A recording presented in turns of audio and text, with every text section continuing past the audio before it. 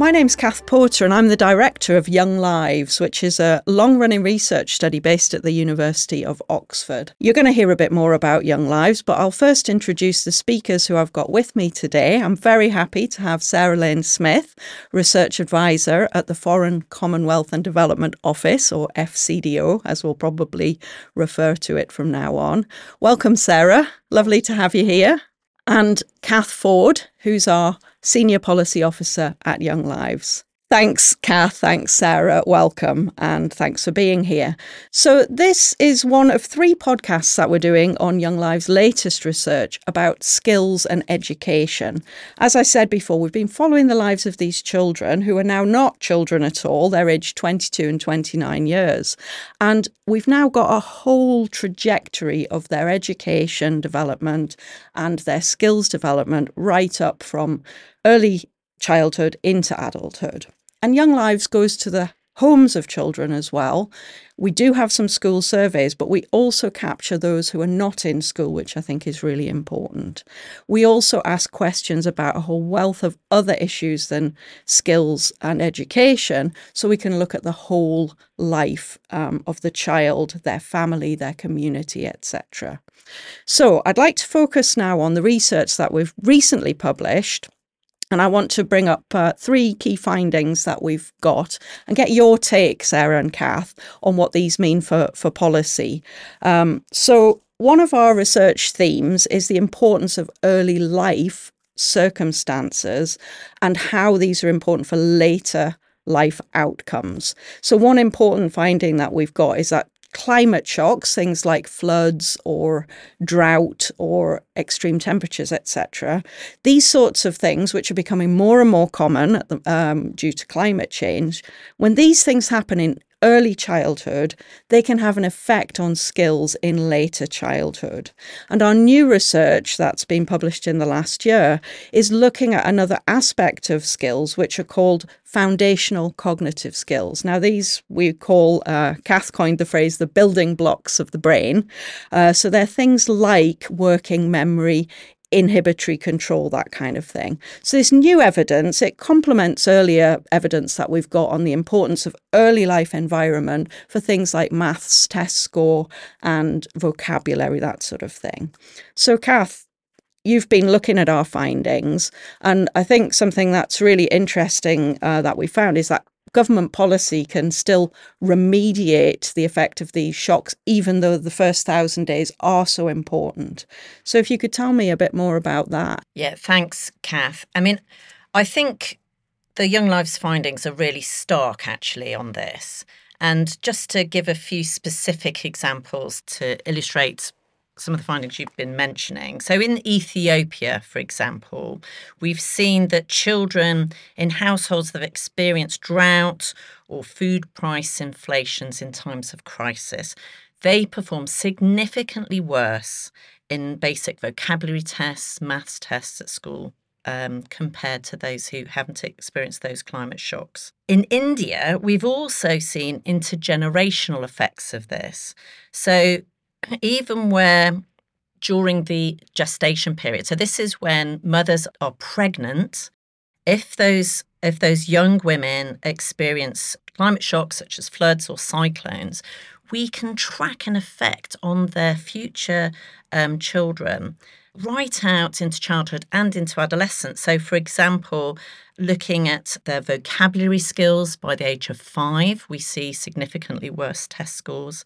But even things like the social and emotional skills, so that's things like children's self-esteem, their sense of control over their lives, their sense of agency, we see effects on that right out into adolescence up to the age of 15. So this for me is really profound. It's not just the impact on young children, but it's intergenerational effects. And you mentioned on new research on what's coined as foundational cognitive skills. And yes, I think of those as the building blocks of complex thought and effective learning. So they're things like long-term memory skills. They're things like the ability to be able to concentrate on a specific task which is referred to as inhibitory control skills, muscle memory or implicit learning. So these are very important and basic skills that we all develop throughout our lifetime. So we see an impact on these skills. For example, in Peru, children who've experienced rainfall shocks, again, droughts and floods, in that first 1,000 days, really important, those first early days, we're seeing long-lasting effects on their working memory and their ability to concentrate right out to the age of 12. So they're having these long-term impacts. So your question really, Kath, to me is, so what does that mean from a policy perspective? What can be done? For me, one of the most hopeful messages from our research to date is that we see that these effects are not irreversible and they're not inevitable either. So I think that's a really important and hopeful message for policymakers. I think our new evidence is pretty groundbreaking. And what we've been able to show is that children from households that have received safety nets, often referred to as social protection, things like cash transfers, food aid, etc., those children are less likely to be experiencing these effects. And the reason is that we see that those safety nets, that cash transfer, the social protection, that mitigates some of these negative effects of poverty and climate shocks. So it can improve nutrition. Families have more resources for the whole family. But it also means that there's less pressure on children to help out in family farms, and there's more time for them to study and learn. And these have big effects then on their cognitive skills. Thanks, Kath. You've really summed it up well. Sarah, I thought I'd ask you about how this adds value to other research that you know is out there on education, on early life, etc. Thank you, Kath. I think I'm really coming at this from the perspective of, someone who works at FCDO in the Research and Evidence Directorate. We fund a huge amount of different research studies. So my perspective is, what is new and different about this evidence as compared to some of the other evidence that we invest in, right? What's its value add? And I can't echo enough your sentiments, or both of you, that this new research on the effects of climate shocks in early life and the possible remediation of social protection mechanisms is really, really groundbreaking and new and unique. So I guess I want to talk a little bit about how I think that it's closing a sort of golden triangle of evidence. So the whole area of climate and education research is really emergent. There's not a lot of data and evidence and research studies in this space, and even fewer that are robust and replicable across different contexts. So what I think that we've had before this new Young Lives evidence is that we've had emergent evidence on the adverse impacts of climate change on education systems, right? So that could be literally things like natural disasters, flooding and washing away of schools. It could be, we've got fairly robust evidence on the impact of rising temperatures on learning, for instance. We've got a fairly good evidence base emerging around the fact that climate change is really worsening the outcomes that education systems are able to achieve. Separately, we've also had good evidence that social protection mechanisms such as cash transfers, conditional, whether sort of conditional or unconditional or so-called cash plus, that they can have, if well targeted and well designed, they can have really positive educational outcomes, whether that's about getting out of school children back into school, whether that's about thereby increasing their learning. We've got fairly good evidence on that. What I don't think we've ever had before is evidence that really connects the dots therein, right? And says, yes, climate change, climate shocks are having really long-lasting, significant impacts on children's skills development and educational outcomes. And as you just discussed, Kath, that's not in one context. We've seen that across several of the Young Lives study countries. And those happen earlier than we might even have thought that they would be happening, right, before school age. And that social protection itself can play a role in remediating the effects of those shocks. So I think that I really see it as the closing of a golden triangle, and it has huge policy implications, huge and sort of well-defined policy implications. I just want to talk briefly as well about a unique feature of Young Lives, which is that it's a longitudinal research program, as Kath, as you mentioned in your introduction. We don't, as FCDO, we don't actually invest in many longitudinal data programs. And this program in particular has been running for over 20 years and has had support from the UK government throughout its history, which is very unusual. And what does our investment, what does having that kind of program in our research portfolio allow us, what insights does that allow us to have that we don't get from other research instruments, right? And I think that it really allows us to take a very holistic, very life cycle approach to developing policy for education system improvement, as well as a very intersectoral approach. As Kath was saying, Young Lives, they don't just ask questions about education and skills, they ask a huge array of questions about, household circumstances, family dynamics, nutrition, you name it. So, I think that there are two very clear implications that have been possible through this long-term approach. Firstly, and I've sort of alluded to this already, we now know that even very early shocks, even shocks experienced by a child in utero, can have really long-lasting impacts, which is tragic, right? But like you say, there's a hopeful message as well. But I think what's important about that is that if we were using instruments that only started to measure skill development at school age or for within school children, then we could be radically underestimating the adverse impacts of climate on skills and on educational outcomes, because we would have missed the vulnerability of those first 1,000 days and the importance of that, recognising that for policy. And secondly, and this is really research that was using Young Lives data, but was actually a secondary analysis done by another investment, which is the Research on Improving Systems of Education programme. They used Young Lives data to show that actually low levels of foundational skills, so here they were actually using things, the more traditional foundational skills like literacy and numeracy. But I think that it would be really interesting to look at the comparisons with the building blocks that you were talking about. But they showed that low levels of foundational skills can, in and of themselves, drive later dropout, particularly for girls, right, in school. So we often think about learning and access as two quite separate agendas. And we can have policies that target improvements in one and policies that target improvements in the other. But to my knowledge, this was the first time that we really saw the role of low learning itself in driving later low access to education. Thanks so much, Sarah. Yeah, you've really brought in a lot of ways of rounding this together between, the research on skills, the research that goes on inside schools and the research outside schools. And I'd like to just build on that a little bit more. Like we say, social protection or cash transfers, etc., they're not run by the Ministry of Education. They're not an education policy. They have a different objective usually.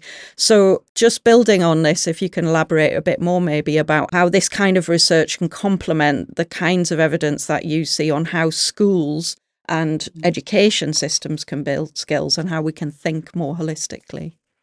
Yeah, thanks, Kath. I think that there's a really important almost sort of fallacy that I see commonly made in kind of policymaking circles, which is to say, and it's not just a failure of intersectoralism, although that is very common as well, but there's a sort of way of thinking that goes, we want to improve educational outcomes, whether that's access or learning or whatever.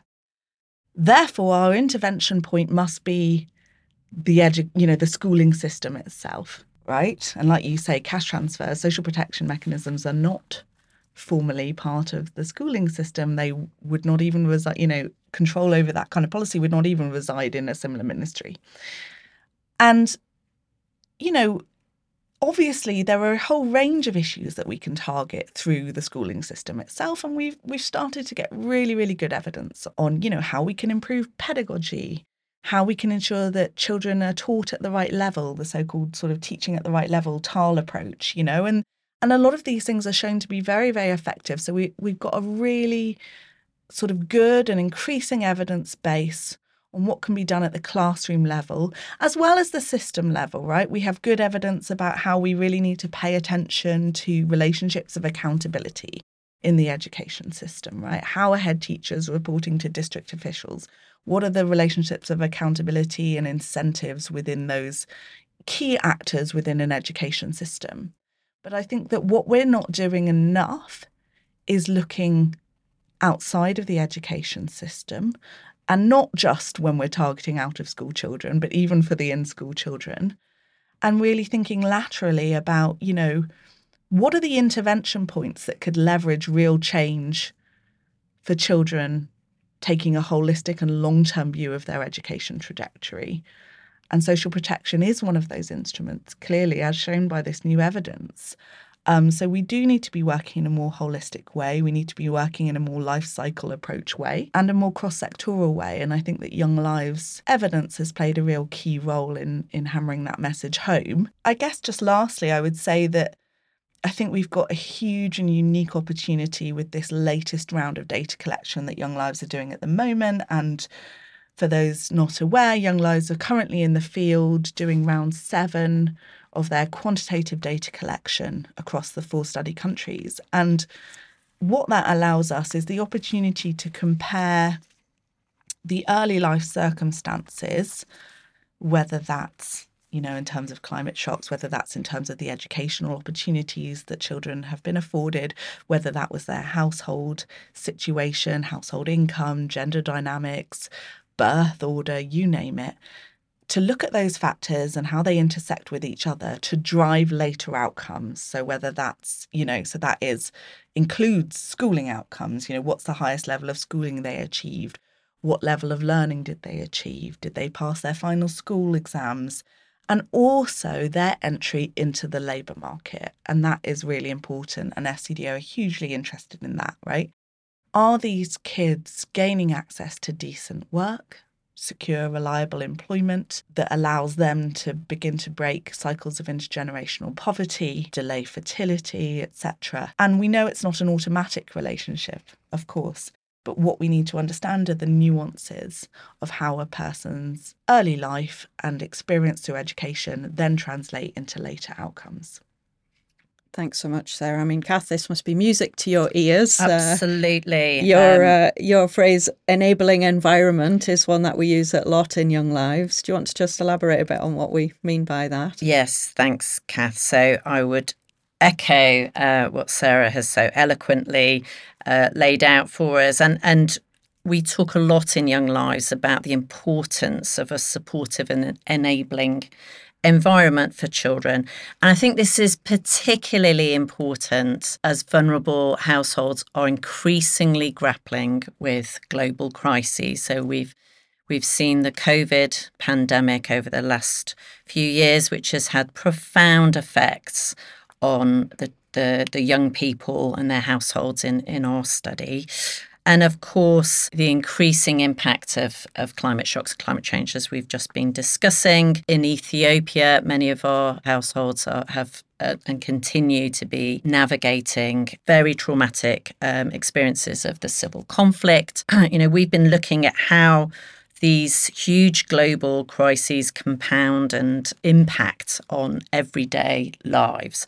So that supportive and enabling environment is ever, increasingly important if we're to maximise investments in schools and what happens in the classroom. So that means ensuring that children get the right start in life. We've talked about sufficient and healthy diets, protecting their time, enabling them to actually get safely to school. All of these things are critical, particularly for girls and adolescents. So I think going back to the discussion we've been having about the potential for safety nets, social protection programs to really help, I think from a policy point of view, that means thinking very carefully about how these programs are adapted to climate shocks and how they're expanded to really target those most in need. So from the perspective of what we're talking about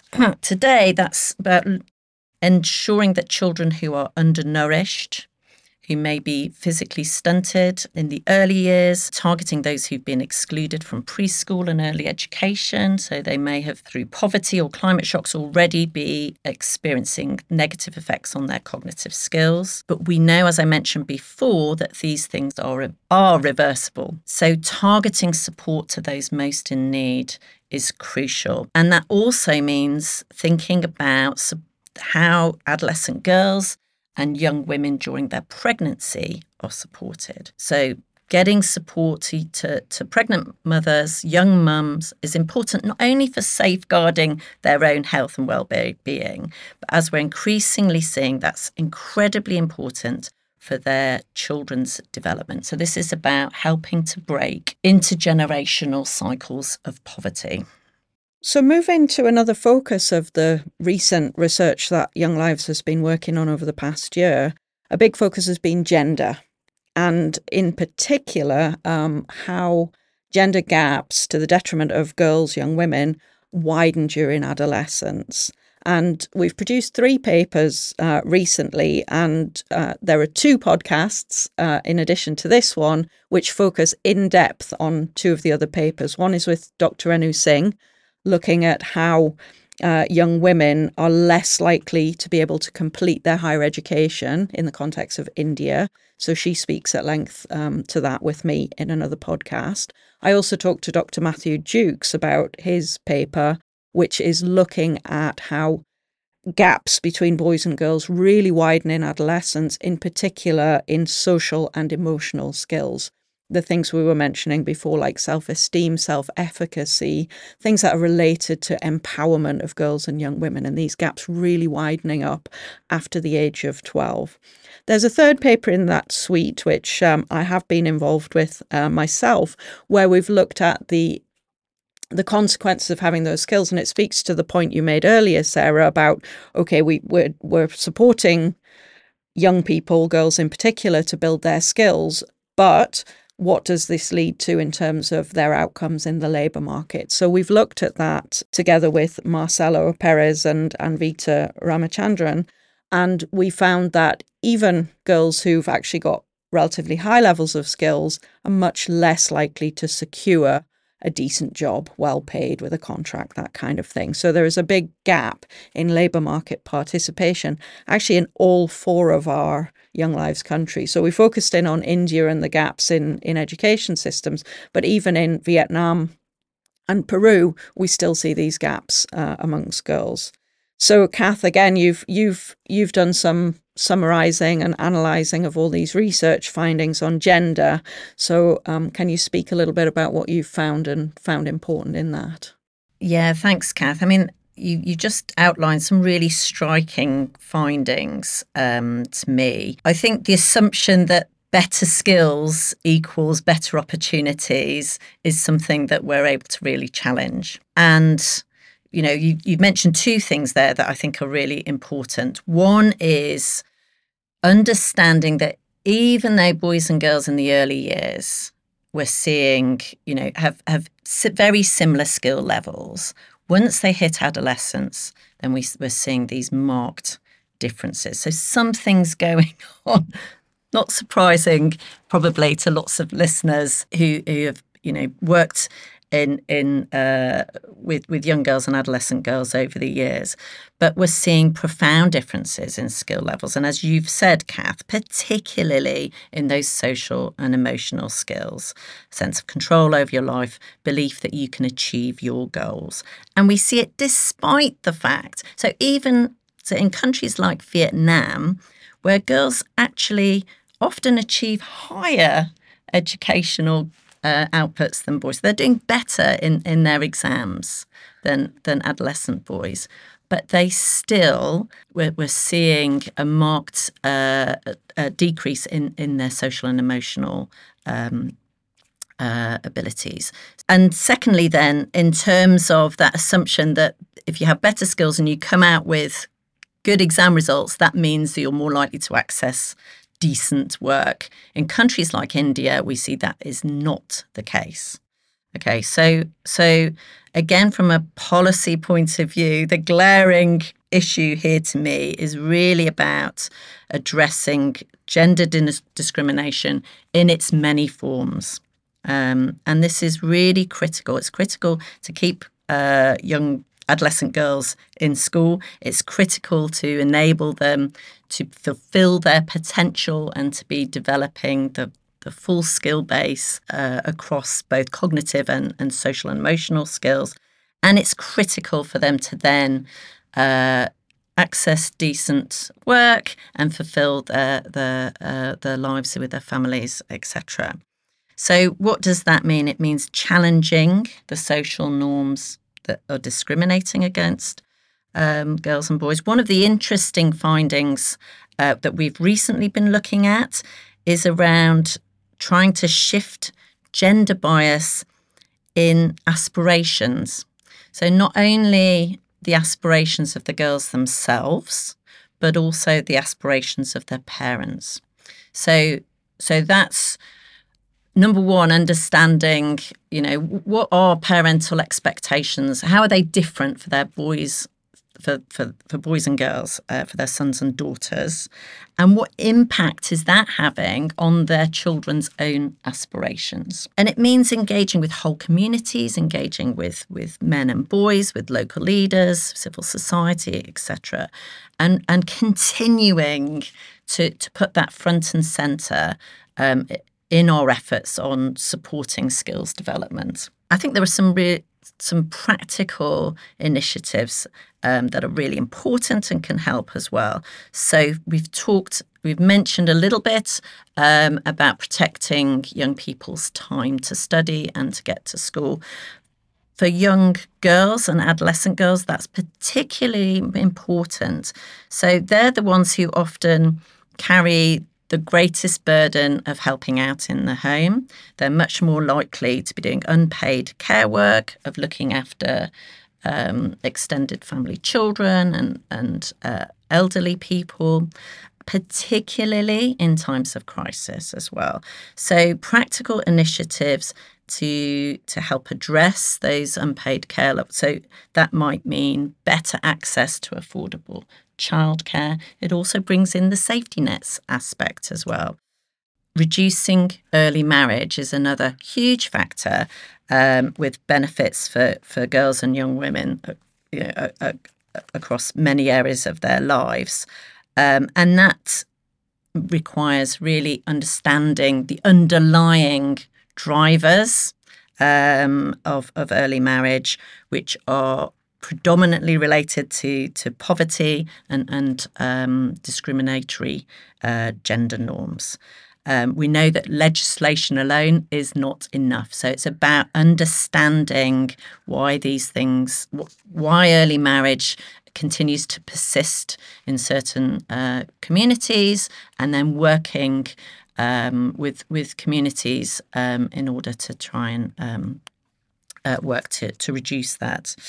And then, we talked about social and emotional skills. What we do see, initiatives that try to combine education curricula with life skills and mentoring tend to that's where we're seeing some good results, but we definitely need a lot more research in this area in terms of what works. And for higher education, which you've just mentioned, Dr. Renu Singh has spoken about in one of our earlier podcasts, expanding scholarships, accommodation facilities, ensuring that, again, this is about a supportive and enabling environment, and really targeting adolescent girls and young women from poor and disadvantaged households is incredibly important. Thanks so much, Kath. Sarah, would you like to add to that? Yeah, sure. I think that you've outlined some really important practical lessons emerging from the gender dimension of Young Lives research there, Kath. And I think that for us in FCDO, I think it's really important that we recognise that increasing learning levels or schooling access in and of itself is not necessarily going to lead to better labour market outcomes for women and girls. We need to recognise that, but that does not in any way undermine the need to improve educational outcomes for girls.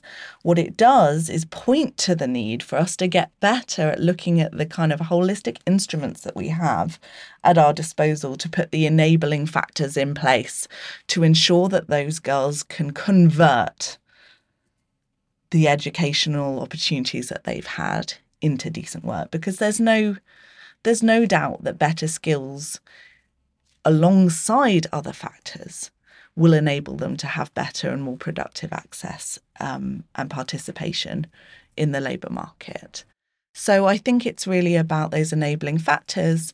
And when I think about, I in particular work on education research programmes, and I think that we need to do much more on understanding what are the relationships between cognitive and socio-emotional skills. You were saying in Vietnam, even though girls perform better in the cognitive dimension, from adolescence, we can see that they start to perform worse in the socio-emotional dimension, right? So it's not an automatic relationship, but common sense tells us that there should be some relationship, right? So what are the things that we're missing that would allow girls to convert access to schooling, improve cognitive skills with simultaneously building their socio-emotional and non-cognitive skills, agency, empowerment, things like that. And also, how can we use schooling and teaching to itself begin to challenge gender-based norms for the children and within their community, right? Because these are really key instruments that communities and countries are investing in.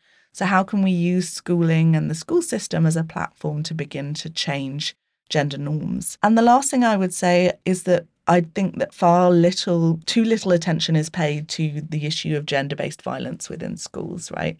So in many schooling systems, it's actually boys that might face more of certain types of violence than girls, more aggression from teachers, corporal punishment, that kind of thing. But what we know is that sort of gender-based and sexual violence is very, very pervasive for girls in schools. And unsurprisingly, if schools are not deemed to be a safe environment for adolescent girls and young women, then, how can we even begin to address some of the other issues towards building their socio-emotional or cognitive skills? Thanks. Absolutely. Thanks so much, both of you, on that. So, what I'm finding really interesting and why I wanted to do this podcast is getting your perspective with your experience in the policy world. And as most people know, I'm a researcher. So, I often focus on how to make sure that the evidence we're producing is robust. We're really able to say what we're saying, etc. But, we're sitting here in the dreaming spires of Oxford. And it's great to finish a paper and think about what policy implications are. But obviously the next step is how to actually influence policy. And it's something that people talk about a lot. But given your wealth of experience, I wanted to ask you both about how we actually do that. So, Sarah, can I come to you first to ask that? Sure. In a way, Kath, this is the $1 million question, right? So I'm not going to sit here and say that I have all the answers, but I am going to say that I think that there are sort of two sides to an important coin here, if I might use that analogy. And I think one of those sides is about really patient, long-term relationship building. It's about trustedness. It's about becoming a trusted evidence broker in a policy space, right? And I think that that's something that Young Lives really excels at. And this is something you can't do it in a couple of years, right? You need to build up those relationships, particularly in country. You need to have built up those relationships, not just with politicians who we all know come and go, but with the middle management, with the civil servants, with the officials, right? You need to have really built in those structures that endure, that allow you to present your evidence at key moments, and of course all the normal things that we would expect, like salience and timeliness and and presentation and framing. All of those things are really important. But beneath that, I think, is the trustedness of the relationship that you need to build up over a really long time. And I think we see that time and time again in examples of Young Lives evidence impacting policy. We see that what was the underlying factor there? It was the length and the trustedness of the relationship. And I guess one other factor I want to draw attention to that's important for that kind of patient long-term relationship building is research integrity. So that comes back to the robustness point. So it's not easy, especially when research needs to be funded, right? It's not easy to remain true to your mission, to remain true to the robustness of your findings, to, not bow to pressure sometimes to go beyond what the evidence says in policy fora, to take money from whatever source it might be coming from. You need to balance that need to retain integrity and retain a sort of constant vision of the importance of your project, the importance of the data comparability, of, really restricting yourselves to what the evidence genuinely says about an issue and resisting a temptation to go beyond that. And that is how you become trusted. And I think that Young Lives, from the conversations I have with policymakers in FCDO and beyond, has that trustedness. And you can't buy that. It's something you build up over a really, really long time. The flip side of this coin is you need to be reactive. You need to be quick. You need to be agile, right? And so how does a research program balance the first area I was talking about with the ability to pivot and be agile when a window of political opportunity presents itself? And I think that that's genuinely difficult, but absolutely necessary if we want to influence policy, because we know that sometimes these windows of opportunities come and go quite quickly. And if you don't influence it at the right time, then there's a 5-year implementation program rolled out, hundreds of millions of pounds, and it's too late to influence it because the machine is already working. And I think that, I guess one key learning for me in watching, in particular, how different research programs were able to influence policy during the pandemic, during the COVID-19 pandemic, for instance, was that you need to resource that agility, right? So whether that's the researchers themselves or whether it's having dedicated staff within your program, employed to start bringing out the policy implications and to communicate them strategically and have a sort of engagement strategy, you need to resource it because it will not happen automatically. And one of the things that I've noticed is that the Young Lives country leads for the research spend a good deal of their time engaging in policy fora, going to government meetings, even convening and hosting some of these fora themselves. And, I'm sure that a lot of researchers would actually like to spend more of their time writing papers and getting published, but it's that time investment that allows them to recognize the opportunity, allows them to jump on the opportunity. And I think we've seen really great examples of that, whether that was, Young Lives evidence from your phone surveys beginning to influence policies around safe school reopening in Ethiopia, whether that was, some of the relationships that Young Lives were able to forge with key international actors such as the Food and Agricultural Association on measuring food insecurity during your COVID phone surveys. These are all things that were about capitalizing on opportunities of the moment. And I think it's something that you do really well. And if I may come in to build on some of Sarah's points there, I think in terms of I completely agree. And, I would always underline, the long-term relationships of trust, collaboration, absolutely critical. Alongside that is understanding the country context in which we work in. So it goes along. I mean, we're talking about, working with. So Young Lives works with teams in the 4 countries that we do our research with country directors and their teams who've been there for many, many, many years.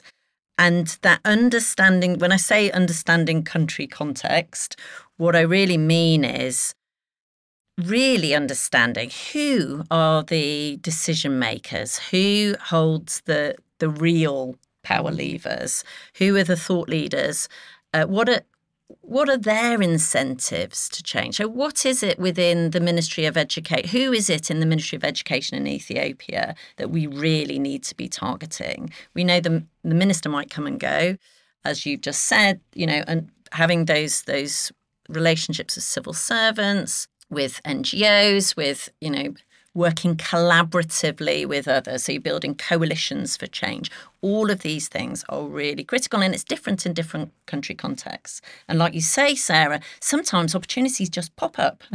Suddenly there'll be a movement for change in an area that maybe we hadn't been focusing on, and to have impact, it does require an organisation like Young Lives to work very flexibly. What I would then say is that those relationships of trust are not just between researchers, policymakers, etc., but also between us as a research programme and our funders and our donors. Okay, so having the trust between, in our case, the FCDO is one of our main funders over the years. That relationship is incredibly important to allow us to have the space to work flexibly. So not being constrained by very short-term deliverables is really important for a long-term, longitudinal research to policy impact programme like Young Lives.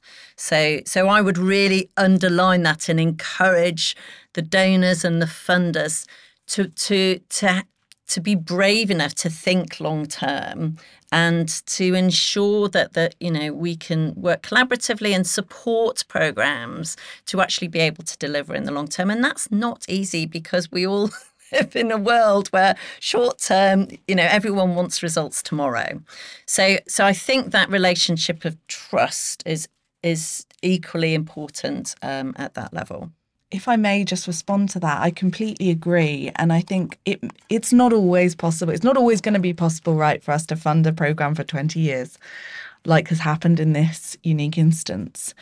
But I think that there's a responsibility from us as funders to ensure that where we have ecosystems or coalitions for change that have been built up over many years in country contexts, that have built up that key understanding of the political economy locally and the incentives of different actors within a system, that we don't come in and start from scratch every time we want to do some research or indeed implementation in a region, right? We look at the value that we've built up already, and right, that might include continuing to channel funding through those instruments where we've already built up a huge amount of value over a number of years. Or it might include carefully scanning and, canvassing from the expertise of those embedded in country partners who really know their stuff, And I think that that's not always easily done when designing new research programs or implementation programs. And like you say, the incentives are always there to do things quickly and to get results quickly. But I think that that's absolutely essential if we want research to policy impact. Thank you very much, both of you. I think that's been a really interesting, wide-ranging discussion. Anyone who's listening who'd like to hear more, all the research is up on the website, www.younglives.org.uk. And thank you for listening.